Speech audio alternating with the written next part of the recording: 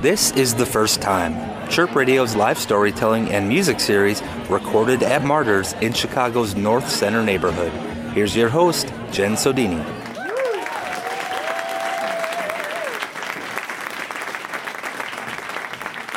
Guys, we got Rachel McCartney. She's hilarious. She has been seen in comedy showcases all over town. She is the producer of Black Box Comedy at the Whip Theater in Edison Park. Give it up. Warm welcome. Rachel McCartney, everybody.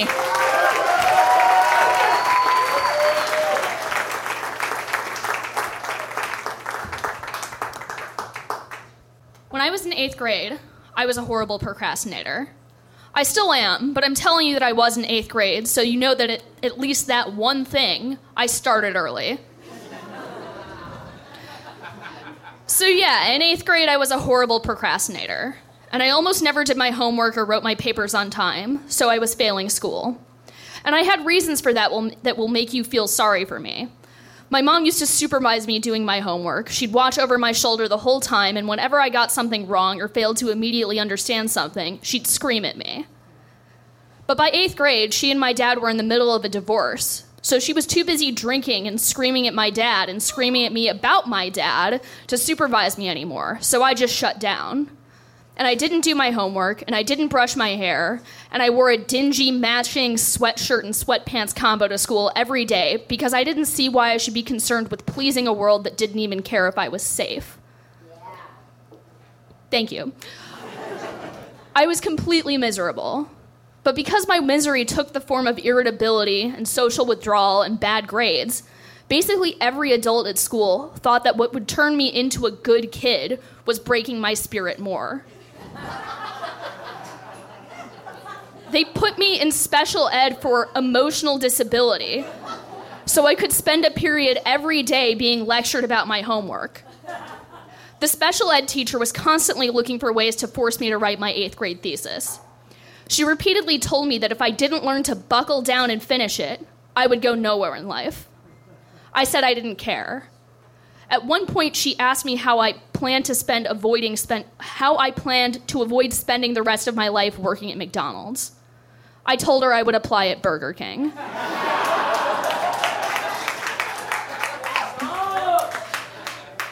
But there was one teacher I liked, my Latin teacher, Miss Boutin.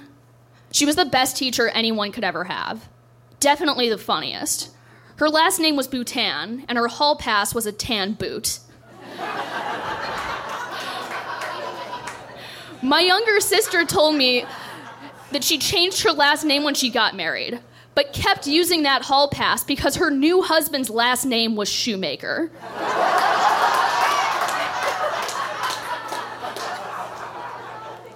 She was this funny, smart, wonderful, warm person who everyone loved, but who went out of her way to care about me, even though I wasn't doing my homework.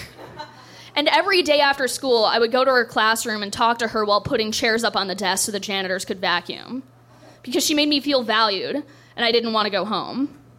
And the second half of the year, she ended up directing the school musical. So I tried out for the musical, the perennial illegal gambling classic Guys and Dolls. And with the dingy sweatsuits, ratty hair, and bad attitude, as soon as I opened my mouth to sing, I became the Susan Boyle of Wilmette Junior High School.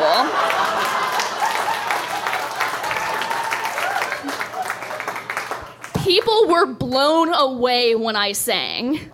Which is funny to me in retrospect, because now I know that what blew them away about my voice was that it was on key and pleasant. Nobody had any idea. Maybe this is just sour grapes, because after years of congestion and acid reflux, I can't sing at all anymore, and I don't want to believe I lost anything special. No, seriously, I can't sing now. Like, at this point, I have the voice of a castrato with regrets. But it's fine. Anyway, back then, my voice was good enough to get me cast as a secondary character, Benny Southstreet, one of the main character Nathan Detroit's 2 sidekicks. Yeah, my character was not important enough to do anything really with the plot, But I did get to sing a lot about Nathan Detroit's love life and whether Nathan Detroit would find a new location in time for his illegal crap game. And between Miss Boutin directing and the one same-age friend I had in the ensemble, rehearsal immediately became the best thing in my life.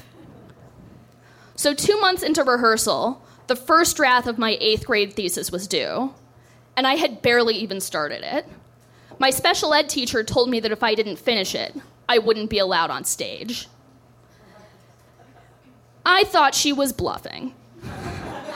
And so I doubled down on not writing my thesis. This was a risky move. I was gambling with the only good thing in my life. Things had truly fallen apart at home. My mom was making up assault accusations against my dad, and at one point got him thrown in jail for a weekend. During one of her tirades against him, I called her a liar, and she slapped me in the face and burned my script in the driveway. I had to ask Miss Boutin for a new one. And the school officials knew that things were bad at home, but it didn't matter to them. The only thing that mattered was that I was a bad kid who wasn't writing my thesis. And 3 weeks before the actual performance, I found out that they had told another kid that if I didn't write the thesis, the part was his. I ran into this kid in the hallway every now and then, and every time I saw him, he would kidding, not kidding, beg me not to finish my paper. Guys and Dolls is a story about acceptance. Nathan Detroit fancies himself a renegade, running the oldest established permanent floating crap game in New York. But by the end of the play, he's given it up. He holds off on marrying his fiancée for 14 years, but the play ends in wedding bells. It's a standard comedy. It starts in the excitement of rejecting society's rules and ends in the stability of accepting them. When the curtain falls, it's at the close of a joyous song. I wrote my thesis, and I got to perform in the musical, and I still remember it as one of the best nights of my life. But I don't know that I see that as a happy ending, because I was only allowed to be happy as far as I accepted that almost every adult in my life was willing to take that happiness away. No matter why I was surly, no matter what I was going through, just to know that they controlled me. I don't regret giving up my crap game, but I'm still angry that I had to. And if I could find that special ed teacher who told me I never amount to anything if I didn't learn to buckle down, I'd tell her that I finished writing this story 15 minutes ago. Thank you.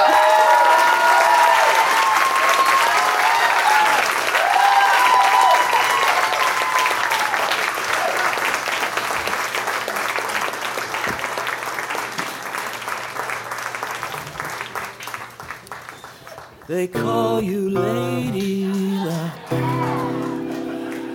but there is room for doubt. At times you have a very unladylike way of running out. You're on this date with me. The pickings have been lush. And yet before the evening is over, you might give me the brush. You might forget your manners. You might refuse to stay. And so the best thing I can do is pray.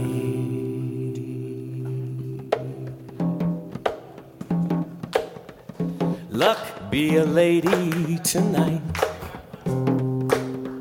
Luck, be a lady tonight.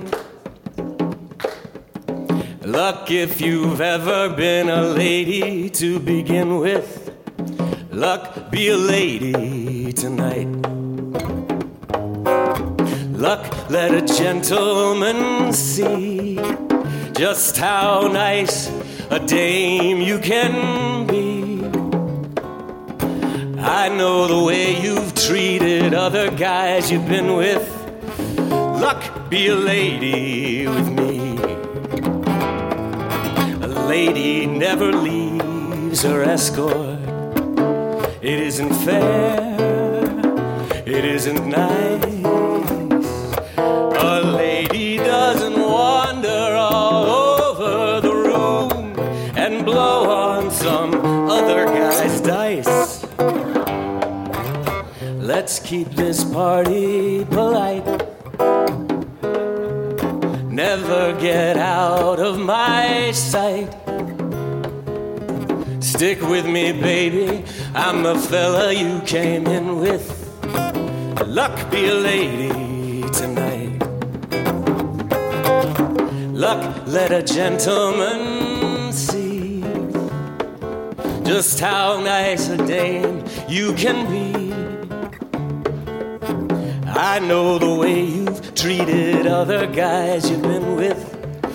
Luck, be a lady with me.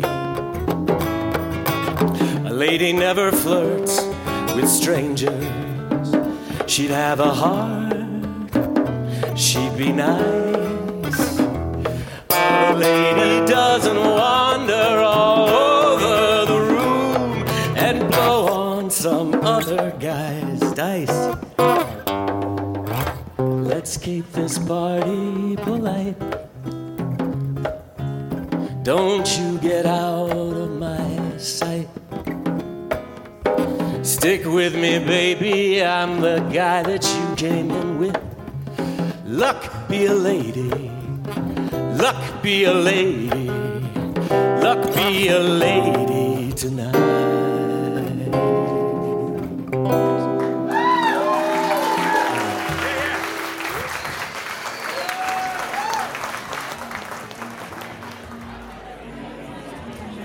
You've been listening to a Chirp Radio podcast of our live storytelling and music series, The First Time.